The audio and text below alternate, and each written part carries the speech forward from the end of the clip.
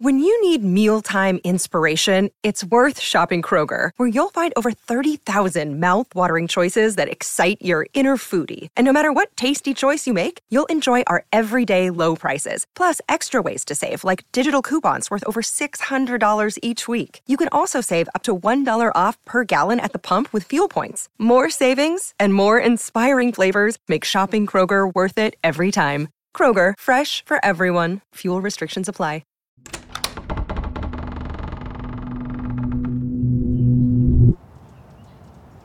You might be surprised to see Starbucks as our topic of the corporate casket today. After all, they're known for being this great place to work with health benefits, parental leave, tuition coverage, and even dental insurance if you're a full-time employee. I know these things should be basic for all workers, but the sad fact is that many fast food employees just don't have them. The fact that Starbucks does have them makes them a cut above the rest. They even offer something called bean stock, which is a way for employees to literally have stock in the business itself. Between all this, Starbucks has earned its place as the 5th most admired company worldwide, as chosen by Fortune in 2018. They've also made lists for best employers for diversity, top regarded companies, and best employers for women. Then why is this fantastic employer the subject of today's corporate casket? Well, it's because they've got their fair share of issues too.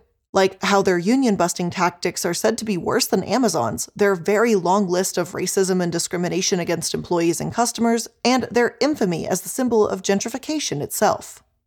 But is it possible that Starbucks is more good than bad? Well, any of you that have been on this channel for a while now know that personally, I think it's just about impossible to have an ethical billionaire. Somewhere along the way of getting to that level of wealth, chances are far more likely than not that they, or the person they may have inherited the wealth from, got their money through exploiting people less fortunate than them. Maybe that means vast overconsumption, enormous carbon footprints, forced labor, or if you're Jeff Bezos, all of the above while also having your workers pee in bottles because they're not given a proper bathroom break. As Pitt News points out, even billionaires that may seem ethical still maintain their obscene wealth instead of alleviating the poverty of millions by giving the majority of it away. Frankly, I think the same can be said of these billion-dollar corporations, Starbucks included. Though they may have these excellent benefits for their employees, they've got a lot of skeletons in their closet too, which keeps them from actually being, well, an ethical company. But is there a way to balance this out? Can you still have that iced chai latte with oat milk, brown sugar, and vanilla foam without drinking your guilt along with it? I dreamed the kind of dreams that other people said would not be possible.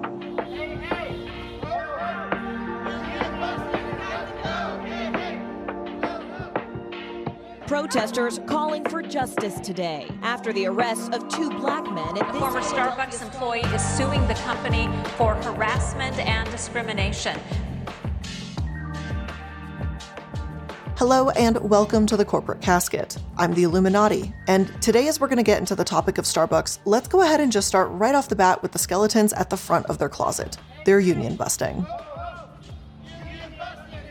Chances are, you've heard about more and more unions forming recently as we've entered the era of union booms again. As unethical companies thrive, this generation of workers is getting fucking tired of it and fighting back. Though there are a lot of reasons to unionize, COVID has actually been one of the biggest catalysts. Former field examiner agent for the United States Labor Relations Board, Jason Greer, has stated, "COVID was everything. A lot of people said I'm seeing my family members die and my friends die, and we were suddenly faced with our own mortality, but a lot of organizations still expected you to work just as hard or harder." But corporations have fought back hard. So much so, in fact, that a judge had to call out Amazon for their unlawful union-busting conduct and tell them to calm the fuck down if they didn't want to be held in contempt of court. Now, obviously, they said this in a much more professional manner, but I think you get my point. Amazon is known for its aggressive anti-union stance and retaliations, but as some journalists have pointed out, Starbucks is actually worse. 3 Starbucks coffee shops in Ithaca voted to unionize today. Stores at Meadow Street, College Avenue, and the Commons in Ithaca won their union vote, bringing the total number of unionized. Take what happened in June 2022, for example. Starbucks had a busy store in Ithaca, New York that had some sanitary issues. And when I say sanitary issues, I don't mean, oh, they weren't given enough cleaning supplies. Employees in Ithaca had to deal with a broken, overflowing grease trap. And correct me if I'm wrong here, but wouldn't that also pose a fire hazard risk too? Employees that wanted the best for themselves and the customers decided to go on strike and demand a quality work environment that has, basic safety measures in place. But what was Starbucks' response? Well, they shut the store down. And I don't mean that they brought in more workers or strike breakers. They didn't negotiate with workers. Starbucks just shut the entire store down and shrugged it off. Their lawyers said that things weren't efficient enough, despite the Starbucks being the most profitable store in the area because of Cornell's campus nearby. And that's right, the company would rather lose one of its most profitable stores in a region purely because of their workers demanding better treatment. No matter how many 401ks and health benefits they may offer, this sends one message very loud and very clear: profits over people. And as for where the employees of this shutdown Starbucks went, there was no certainty for their employment. After all, other Starbucks in the area that already had a full staff wouldn't need all of them, so the company's lawyers said they couldn't guarantee the same hours. When Starbucks didn't shut down stores, they'd also just fire pro-union baristas, both to retaliate as well as to make an example of them for other employees. The company obviously denies this, as well as any other wrongdoing, but the writing is on the wall here. It seems they'll do just about anything to keep workers from unionizing. But why would they want to unionize in the first place if it's such an amazing workplace? And that's a whole other story, and it really depends on who you ask. Like any other chain, there's going to be no shortage of positive and negative stories. Some say it's absolutely exhausting, and they don't know how they're supposed to connect with customers when they're constantly expected to multitask. One employee featured in a MASH article claims, "The stress, even under a good manager, sucks. Under a bad manager, it will literally eat you up and spit you out." Again, this is so reliant on who your coworkers and boss is, but those that seek to unionize don't want to see the company engulfed in the fiery flames of vengeance. They just want more baristas to have a good experience, and right now, many aren't. The National Labor Relations Board, or NLRB, is investigating more than 325 unfair labor practice charges brought forward by the Starbucks union, and they've cited the company for, quote, coercing, threatening, and firing employees over their union activities and withholding wage increases and benefits from unionizing stores. But sure, the company spokesperson says they respect the right to organize. If this is the case, then why continue to do what they're doing? Why fire workers for unionizing in the first place? These actions seem to speak louder than words, but Starbucks didn't learn this childhood lesson. Now, let's say a Starbucks store does manage to unionize, though. They finally gain the support they need, get a union in place, and advocate for the treatment of employees. Does this mean things will actually get better? No, because Starbucks will still fight them at every turn. In May, CEO Howard Schultz announced raises and new benefits like faster sick time accrual, more training opportunities, and credit card tipping. However, as NPR stated, these new features would only apply to non-union stores. There's no winning here if you have a bad experience as a Starbucks employee. Either put up with it or risk losing out on any future benefits the company may have to offer, apparently. And again, how the hell is this respecting anyone's right to organize when you're punishing them for doing so? Unfortunately, Starbucks' method is, there's no other way to say it. It's pretty effective. People aren't going anywhere for their frappuccinos, so the company itself hasn't really suffered. Get this, NLRB is prohibited by Congress from issuing monetary fines, so the most they can even do is tell Starbucks to offer reinstated workers back pay and compensation that comes from firing them. And that's it. Literally, the only way they can tell Starbucks to play fair is to kind of give them a little bat on the wrist and tell them to pay a worker that they should have been paying in the first place. So, truthfully, if we're talking about corrupt businesses, which is what we do a lot of the time, what corporation wouldn't break these laws when all it is a little itch on the wrist, a little scratch, a little bat every once in a while? The reality is that the consequences are so minimal that they're actually better off firing someone unfairly and instilling fear into the other employees than actually obeying the law. And that's a huge issue. This isn't just for Starbucks. This is a huge overarching issue with many companies everywhere. Any reimbursement or consequences also rely on one crucial point, proving that Starbucks is sabotaging union efforts in the first place. If Starbucks does unlawfully fire you, not only do you have to work incredibly hard to prove it, but then you have to cross your fingers and toes and hope and pray that the NLRB will eventually get to your case. Their staff has unfortunately been cut by 40% since 2014, so good luck trying to get the attention of this incredibly underfunded and virtually powerless board and hoping they can hold Starbucks accountable. To be blunt here, I just don't have a lot of hope for Starbucks allowing unions without pushback that will severely hurt workers. While I was looking into this, I found an article that said Starbucks has trampled on workers' rights to organize a labor union, and that article was 15 years old. That meant that long before the NLRB's funding was almost cut in half, and long before COVID was even a thing, Starbucks was stampeding over any whispers of unionization. One of their managers, according to an NLRB judge, had also illegally prohibited employees from talking about wages or other terms of employment.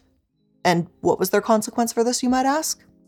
Well, it's the same as it is to this day. Some back pay and reinstating those that had been fired illegally. It's clear as day that these consequences were not enough to deter Starbucks from using the same tactics over a decade later. The fact that this slap on the wrist is all we can do to stop them is honestly exhausting. Like, the New York Times reported that the 88-page ruling, and yes, 88 whole pages, it detailed a bitter, escalating battle with Starbucks and the union that, by that point, had lasted 4 years. 4 years of complaints around working conditions, strikes, petitions, unfair treatment, and allegedly illegal firing all culminated in, hey, don't do that. Hire those people back and pay them their salary again. What progress. And look, no matter how much you love a good cup of overpriced coffee to start the day, Starbucks is still a corporation, and they still want what's best for themselves, which is the most amount of money possible. But there's so much more we have got to talk about too. What about that inclusive workplace? Does it actually exist? Just a small trigger warning for the beginning of this section, I will be mentioning police brutality. No longer, no further. Protesters calling for justice today after the arrests of 2 black men at this Philadelphia Starbucks on Thursday. Now, maybe you remember how back in 2018, 2 black men were arrested on suspicion of trespassing at a Starbucks in Philadelphia. Apparently, the men asked to use the restroom but were denied because they hadn't bought anything. They sat in the Starbucks waiting to meet a friend, and yeah, I guess that's a crime now. Don't enter a Starbucks to meet someone without making a purchase first, and you don't dare ask to use the facilities, otherwise they'll call the cops on you. The bigger question here is, would this have happened if the person waiting for the friend was a white woman? Doubtful. Starbucks came out the other side of the scandal looking racist and discriminatory, far from the supposed welcoming, inclusive company that they like to claim they are. The manager was let go, Starbucks apologized, and the world just seemed to move on without a care. The thing is, if there had been just one racist manager in the whole company, then I wouldn't have been even inclined to bring this whole thing up. Shit happens, and no business is really entirely to blame for the actions of their employees, especially if it was just a fluke. However, it's their responses and consistency in how they handle discrimination that matters. When we look into Starbucks' history of this, well, that's when things start to look a little bit more like it's more than just one bad manager. One of the earliest discrimination suits I found took place when Starbucks was really starting to expand and become a household name, back in the 1990s, 1994 to be exact. 2 employees stepped forward and said they were fired because of their race, age, and/or sex. One of them, Tracy Coleman, said that her direct supervisor, Stuart Fields, asked to call her, quote, Toby, Kunta Kinte's baby. As UPI explains, Toby is the slave name given to the African Kunta Kinte in the landmark television miniseries Roots. Lynn Coates, a former regional manager, witnessed the incident and spoke out. She then received backlash in the form of discrimination around her age and was fired. So, first of all, Toby was not her name, so what the actual fuck? What singular brain cell did you use in that thick skull of yours to think up a comment like this, then spew it out of your mouth hole because apparently you thought that was an okay thing to say? Secondly, I'd perhaps have more hope if there were more people like Lynn in these establishments, standing up against the Stewarts of the world. But the retaliation against Lynn speaks volumes. It says, how dare you defend a coworker against a racist remark, and you'll be next. But there are many more examples too. Back in 2008, Deborah Boyjan accused the company of age discrimination, refusing to hire her as a barista because she was in her 50s. Sure, they have every reason not to hire her if she doesn't have the experience or qualifications, but the Portland stores she applied to refused to hire anyone over 30, ignored hiring practice standards, and lied about why applicants weren't hired. Starbucks' attorneys insisted that her accusations were on pure speculation alone, but again, this isn't a one-off example. Victor Washington, a former lead network engineer, faced such racial discrimination and retaliation from the company when he needed to go on medical leave. Victor, a black man, claimed that a white coworker would demand Victor fetch his umbrella and tie his shoes for him, treating him like a servant. Though Victor complained and tried to bring the company's attention to the matter, they did, and drumroll please, they did absolutely nothing. Eventually, Washington was given a check for $120,000 after settling out of court. And let me make something clear here. Discrimination isn't just harmful, upsetting, or hurtful. It can lead to death too. In 2014, a Milwaukee Starbucks employee called the police on a black resident, 31-year-old Dontre Hamilton, for sleeping in a park. The police officer that arrived on the scene shot Hamilton 14 times, killing him and leaving his family absolutely devastated. His family also said that Starbucks' racial bias training should have taken place after this event, not the bad press they received in 2018 when the two men were arrested. Even then, CEO Schultz showed up and supposedly paid his respects to the Hamilton family, but Dontre's brother Nate said that his compassion wasn't real, and whether they pulled the trigger or not, they still played a big role in it. Starbucks didn't even issue a public apology for their workers' profiling as they did in 2018. But let's just keep filling out this fucked up bingo card, right? They've got racist and ageist on the list, but what about ableist? Well, of course they've faced lawsuits for that too. Veronica Bitcower, as well as Miu Ning, two deaf women, were either refused service or treated poorly when they tried to place orders at a Starbucks on Astor Place in Manhattan. They'd gone there along with another group of people from the deaf community for Deaf Chat Coffee, a networking event to bring the community closer together. But group members were often refused service, stared at, or told, quote, "You talk funny." And they were also told they weren't buying enough coffee and pastries. Eventually, Deaf Chat Coffee was kicked out altogether.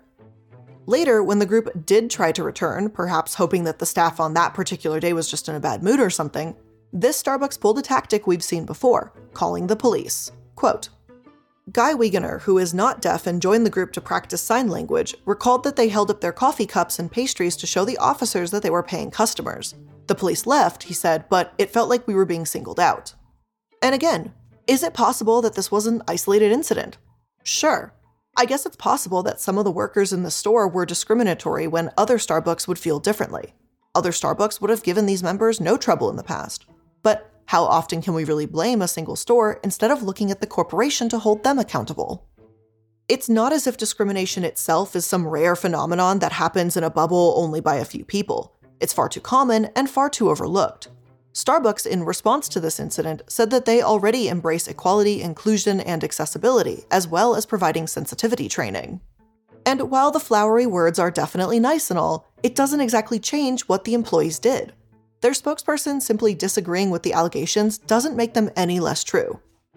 If the employees at Astor Place have a good explanation for what happened, then I'd be willing to hear it, but I don't see room for a simple misunderstanding here.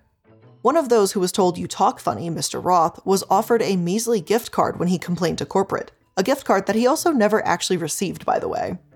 His experience, in addition to the other responses we've seen come out of corporate, makes it really hard for me to believe that this is just a store or two with a problem. But hey, don't take my word for it, take the US government's word for it. Or well, plenty of people don't trust them either, but hear me out all the same. Over 12 years ago, the government itself sued Starbucks for discriminatory practices, which, to me, proves that this is not a one-store kind of problem. The fucking government went after them. It was the Equal Employment Opportunity Commission that filed the suit after Starbucks fired a barista in Texas after 3 days purely because she has dwarfism. So much for their spokesperson's message about inclusivity and equality, though we absolutely could have thrown that out far earlier in the episode too. According to spokesperson Stacey Crum, they did try to accommodate the barista, Ella Sallard, by giving her a stool. But as Crum herself said, the stool wasn't a reasonable accommodation. But here's the kicker, though. If Starbucks had truly given Ella the accommodations she needed and tried a variety of ways to make the work accessible, I would be more understanding. But they didn't. In a more in-depth look into the case, it states that Ella, who was offered to use a stool or stepladder to complete her work, but management ignored her offers and they just fired her instead. They just claimed she was a danger to customers and employees. Eventually, this case was settled for about $75,000, which is not even a drop in the bucket for Starbucks. And this is so unbelievably gross. Labeling someone as a danger because they might need a stepladder? It's not as if she was just leaving it in the middle of the drink prep area too. It's not like she was making a ridiculous request by any means. It's a stepladder, and no one even gave her the chance. I think the fact that this is hypocritical is what's so especially damaging here. There are plenty of other companies that, honestly, I would expect this from. Amazon? Absolutely. Mistreating workers is just any other average Tuesday for them. But the fact of the matter is that this is Starbucks and they're seen as being better, but they're no better. Thanks to their, and in my opinion, undeserved title as this ethical, fantastic place to work with all these amazing benefits, they've been able to maintain a friendly, positive image. To this day, there's an abundance of articles online about how they're one of the best companies to work for. Their ratings on Indeed are relatively high, and you can easily find listicles about the pros of being a Starbucks barista. I don't really see those same articles about other corporate giants, unless they're being posted by the corporations themselves, honestly. But make no mistake here, Starbucks has taken some excellent steps forward in offering healthcare and benefits that so many US companies just don't. But until they put their money where their mouth is and actually abide by their promises of equality and inclusivity for all employees, then let's just chill out on the praise a bit, right? Like, we don't need to praise someone for doing the bare minimum anymore. But before we end today's episode, there's just one more thing I need to talk about, and that's the Starbucks gentrification issue. And before we jump headfirst into that topic, because I know it might seem a little bit of an oddball, I'm going to go ahead and place today's sponsors right here, give you a couple minutes to think about it, and then let's rejoin. Alright, so every once in a while you're doing a Google search for something and you probably really don't want others knowing what you're searching for. I recently was hanging out with my friends at a bar, got a little bit tipsy, and decided that I didn't realize what peanuts were. What was a nut actually classified as? So I went onto incognito mode and I tried to look up what a peanut is. It turns out it's actually part of the legume family, in case you're curious. But I didn't want my Google search history to really populate that and show that I ever looked up that question, which is obviously why I put it in an ad read so everyone could know about it. But the truth of the matter is, incognito mode doesn't actually hide your activity. It doesn't matter what mode you use or how many times you clear your browsing history. Your internet service provider can still see every single website you've ever visited. That's why even when I'm home, I never go online without using ExpressVPN. It doesn't matter who your ISP is. ISPs in the US can legally sell your information to ad companies, which of course then give you some strangely targeted ads. So I'm very certain I'm about to get ads for peanuts or something very soon. ExpressVPN is an app that reroutes your internet connection through their secure servers so your ISP can't see the sites you visit. They also keep your information secure by encrypting 100% of your data with the most powerful encryption available. And most of the time, I don't even realize I have ExpressVPN turned on. It just kind of runs seamlessly in the background and it's easy to use and does its whole little thing. All you do is tap one button and you're protected. And ExpressVPN is available on all your devices, not just your computer. So your phones, smart TVs, there's really no excuse for you not to be using it when it works with pretty much everything. So protect your online activity today with the VPN rated #1 by Business Insider. Visit my exclusive link, expressvpn.com/casket, and you can get an extra 3 months free on a 1-year package. That's expressvpn.com/casket. expressvpn.com/casket to learn more. Have you ever left a cart full of items in an online store because the shipping costs were maybe just a little bit too expensive? I know I have. And did you know that shipping costs are also the #1 reason for abandoned carts? In a landscape where free and fast shipping has become the norm, it can be hard for smaller e-commerce businesses to compete. So keep yourself competitive with ShipStation, because when you use ShipStation, you can lower shipping costs, you can make returns easy, and of course, keep your customers happy. And ShipStation effortlessly integrates everywhere you sell online, including Amazon, Etsy, eBay, Shopify, and more. You can manage every order from one simple dashboard, automate routine shipping tasks, print shipping labels, easily compare rates and delivery times to optimize every single shipment, and automate delivery notifications too. And you can get up to 84% off USPS and UPS rates. And if that's not enough, use my promo code to try ShipStation free for 2 months. Over 130,000 companies have grown their e-commerce businesses with ShipStation, and 98% of companies that stick with ShipStation for a year become customers for life. So keep your business growing all year long with ShipStation. Use promo code CASKET today at ShipStation.com to sign up for your free 60-day trial. Again, that's ShipStation.com, promo code CASKET.